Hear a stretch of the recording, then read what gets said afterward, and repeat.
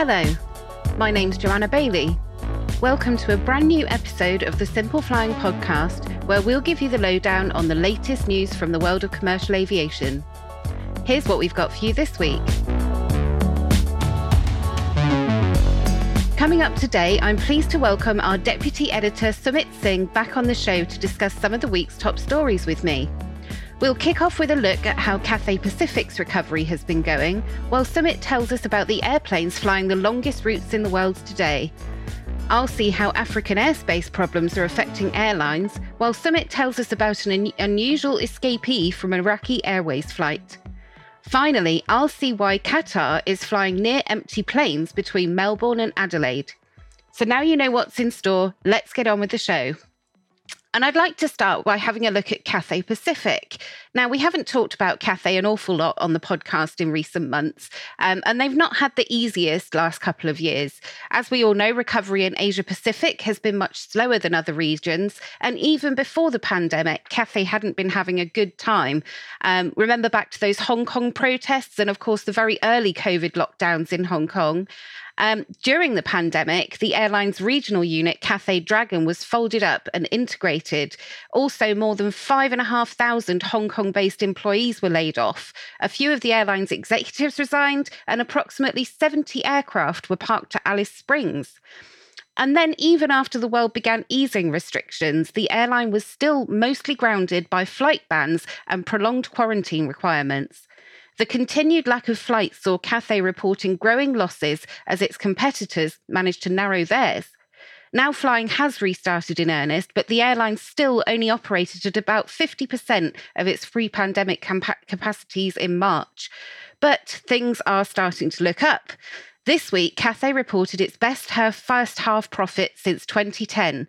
That net profit was around $550 million, Hong Kong $4.3 billion, compared to its loss of almost $640 million in the same period last year. It is eyeing a 70% recovery in flights by the end of this year compared to 2019 and 100% recovery by the end of 2024. Right now, its capacity is sitting at around 60%, which sounds quite low, but it's still a significant leap when you compare it to the dismal 3% reported in the first half last year. The airline has announced plans to repay the government for the rescue package, which was worth almost $5 billion, in fact, which it got at the onset of COVID-19 in return for a stake in the airline. Cathay wants to buy back 50% of the shares from the government by the end of 2023 and the remaining shares by July 2024. Signalling its confidence in the future, the airline group this week announced plans to exercise options on up to 32 Airbus A320neos and A321neos. These aircraft are going to be joining Cathay Pacific as well as Hong Kong Express, and the group says they'll principally be used to serve destinations in the Chinese mainland and elsewhere in Asia. At the moment, there's no mention of the longer-range A321LR or the XLR, although, orders do change as time goes on. Cathay had previously placed its order for 32 A321neos back in 2017. It's already received delivery of 13 of the jets, so today's commitment adds another 32 single-aisle Airbus aircraft to the group's fleet. And this comes hot on the heels of Cathay teasing us with a brand new business class experience on social media for its 777-300ERs, which it said will be coming in the second half of 2024. All we've got at the moment is a brief video, and full details about the seat remain under wraps, but it looks pretty good so far. So I'll hand you over to Sumit, who's going to tell us about the airplanes flying the longest routes in the world today. Thanks, Joe. We have long spoken about the longest air routes here on Simple Flying, but this month we take a closer look into the aircraft that conduct these ambitious flights. Singapore Airlines, Qantas, Air New Zealand, Emirates, Air India and Philippine Airlines are the carriers that conduct the top 10 longest routes. However, which vessels do these operators deploy? Well, according to OAG data, looking at last month's activity, it is the Airbus A350-900 operates the two longest routes. Top spot sees Singapore Airlines' XWB fly 15,332 kilometers from New York JFK to Singapore Changi. Second spot is also held by Singapore Airlines' A350 on an operation from Newark to Singapore Changi. Qantas' Boeing 7879 takes up third and fourth spot, operating on the Perth to London Heathrow and Dallas to Melbourne routes. And it is Air New Zealand's 7879 that takes fifth spot. The flag carrier New Zealand's Dreamliner flies between Auckland and New York JFK. Notably, the A350-900 and 7879 take up 4 spots each in the top 10. Emirates' A380 is one of the other aircraft that features. Its Auckland to Dubai flights place it at 6. And Air India's 777-200LR is at 8 with its Bengaluru to San Francisco service. Quad jets such as the A380 used to feature more heavily on these long distances. This is before airlines began prioritising more efficient and sustainable modern twin jets in recent years. Now back to Joe, who's going to tell us what's going wrong with African airspace. Thanks, Sumit. That's really fascinating to hear all that. Well, I'm going to turn my attention to Africa because there have been some airspace problems there that are really causing some issues, particularly for European airlines flying down to South Africa.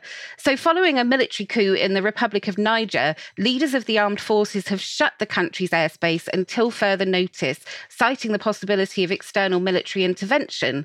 So due to the unrest, foreign governments began evacuating their citizens on August the 2nd. France deployed 3 Airbus A330s, including 2 of its multi-role tanker transports, or MRTTs, as well as a Lockheed Martin C-130J Super Hercules. 262 people arrived at Paris Charles de Gaulle, and in total, France has evacuated a total of 1,079 people. The UK, Italy, and the USA have also been performing rescue missions. But let's return our attention to commercial airlines. So it was earlier this week when Niger issued a notice to air missions confirming the closure of the country's airspace. At the time, aircraft that were already flying over the West African country were immediately rerouted and diverted. So flights to Niamey have been cancelled. Several flights are being diverted via Nigeria, Burkina Faso and Mali. It's severely impacted all flights between sub-Saharan Africa and Europe. And particularly affected are British Airways services to South Africa, which, as any A380 fans, as Tom would like to think you all are, will have noticed that most of those are affecting the A380 services. So actually over half of BA services between London and Johannesburg have faced significant delays due to these airspace closures. So according to Flight Radar 24, since August the 7th, over half of the flag carriers' returns flights from Johannesburg to London Heathrow have faced prolonged delays, including one particular flight that ended up being a very long flight to nowhere. So passengers on board BA 56's Tuesday evening service were eventually disembarked after they waited on board for 2 hours, and they were required to return through passport control. How frustrating.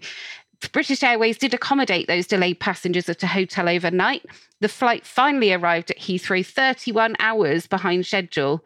So also operating on the Heathrow to Johannesburg route is Virgin Atlantic. They've noted some disruption, with one aircraft diverting to Lagos International Airport on Sunday evening before it could return to Heathrow on Monday morning. However, subsequent services throughout the week have remained relatively unaffected, usually departing with a less than 15-minute delay. Air France is another majorly affected airline. It's actually amended its schedule. It's not going to be operating flights to Niamey until further notice, of course, but it will operate its flights between Paris and Lome. It's also suspending flights to Bamako in Mali and flights to Burkina Faso until August the 11th. Moving forward, it will reinstate flights, but any sub-Saharan African passengers are reminded to expect longer flight times and prepare as such. So I'll hand back to Sumit to tell us about a rather unusual escapee from an Iraqi Airways flight. Sumit. Thanks again, Joe. And now something different from me, and something certainly different for Simple Flying, but a bit concerning, as we reported on the weekend that a bear escaped from a cargo container during an Iraqi Airways flight.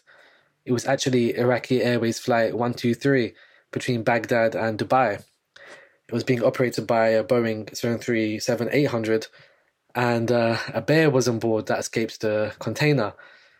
And this led to the flight crew coordinating with the local authorities to sedate the animal and extract it from the aircraft with the assistance of a specialized team. The Prime Minister of Iraq has since launched an investigation, and Iraqi Airways has issued an apology on its Facebook. The statement reads, "The administration of the company apologizes to the dear travelers of the flight from Baghdad to Dubai for reasons beyond the control of the company regarding a shipment in the cargo hold," and in brackets is put a bear. Thankfully, there were no reports of any injuries, and the bear didn't get loose in the cabin or anything like that, but it still would have been a massive fright for those on the ground. So yeah, we will report on any further announcements from the investigation. Until then, back to Joe, who's going to update us about Qatar Airways' ghost flights to Australia. Very interesting, Sumit. Very interesting. Qatar Airways, likes to fly into Australia, but we uncovered some interesting information this week that shows it's actually been operating what we call ghost flights almost daily between Melbourne and Adelaide. And this is to take advantage of a unique loophole allowing the airline to operate more flights into Australia. So the current bilateral agreement in place between the two countries allows Qatar to operate up to 28 weekly flights between Doha and Australia's 4 largest international airports, which are Sydney, Melbourne, Brisbane and Perth. However, there is no limit on the number of flights the airline can operate to smaller airports, such as Adelaide. So Qatar Airways launched a tag flight, Doha, Melbourne, Adelaide, Melbourne, Doha. That started in November 22. It does also operate a direct daily service between Doha and Adelaide, which then continues on to Auckland. If you're on that flight and you're coming into Melbourne, there's a 6-hour overnight layover in Melbourne. So it's hardly surprising that very few Adelaide-bound passengers opt to travel on that service, particularly when there's a direct option also available with the same airline. This, naturally, has resulted in very low passenger numbers on the Melbourne-Adelaide leg of the journey. It doesn't have any fifth freedom rights, which is when it can pick up passengers in Melbourne and fly them to Adelaide. So anybody on that flight would be travelling from Doha. Obviously, that is affecting passenger numbers as well. Now, the term ghost flight is usually describing a flight with a load factor of lower than 10%. They usually are operated only to meet an obligation. So Qatar Airways deploys its Boeing 777-300ERs on this service, and they carry up to 354 passengers in a 2-class configuration. However, passenger numbers are believed to be in single digits on the Melbourne-Adelaide sector. With a more reasonable layover time, load factors are understood to be slightly healthier on the returns sector, but still pretty low. So it's clearly Qatar Airways taking advantage of a bit of a loophole to enable it to fly more often into Melbourne by tagging on the Adelaide service. We'd love to hear what you think about this. Is it a smart business move or maybe a bit underhanded? And in fact, Qatar's got some track record on this because it previously operated a second daily service into Sydney with a Canberra tag on. So it's interesting. I'd love to hear what you think.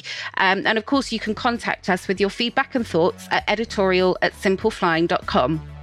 For more great content, you can visit our website at simpleflying.com or find us on social media. Simply search for Simple Flying. If you enjoyed the podcast, please do leave us a rating on your favourite podcast player. Thanks for listening.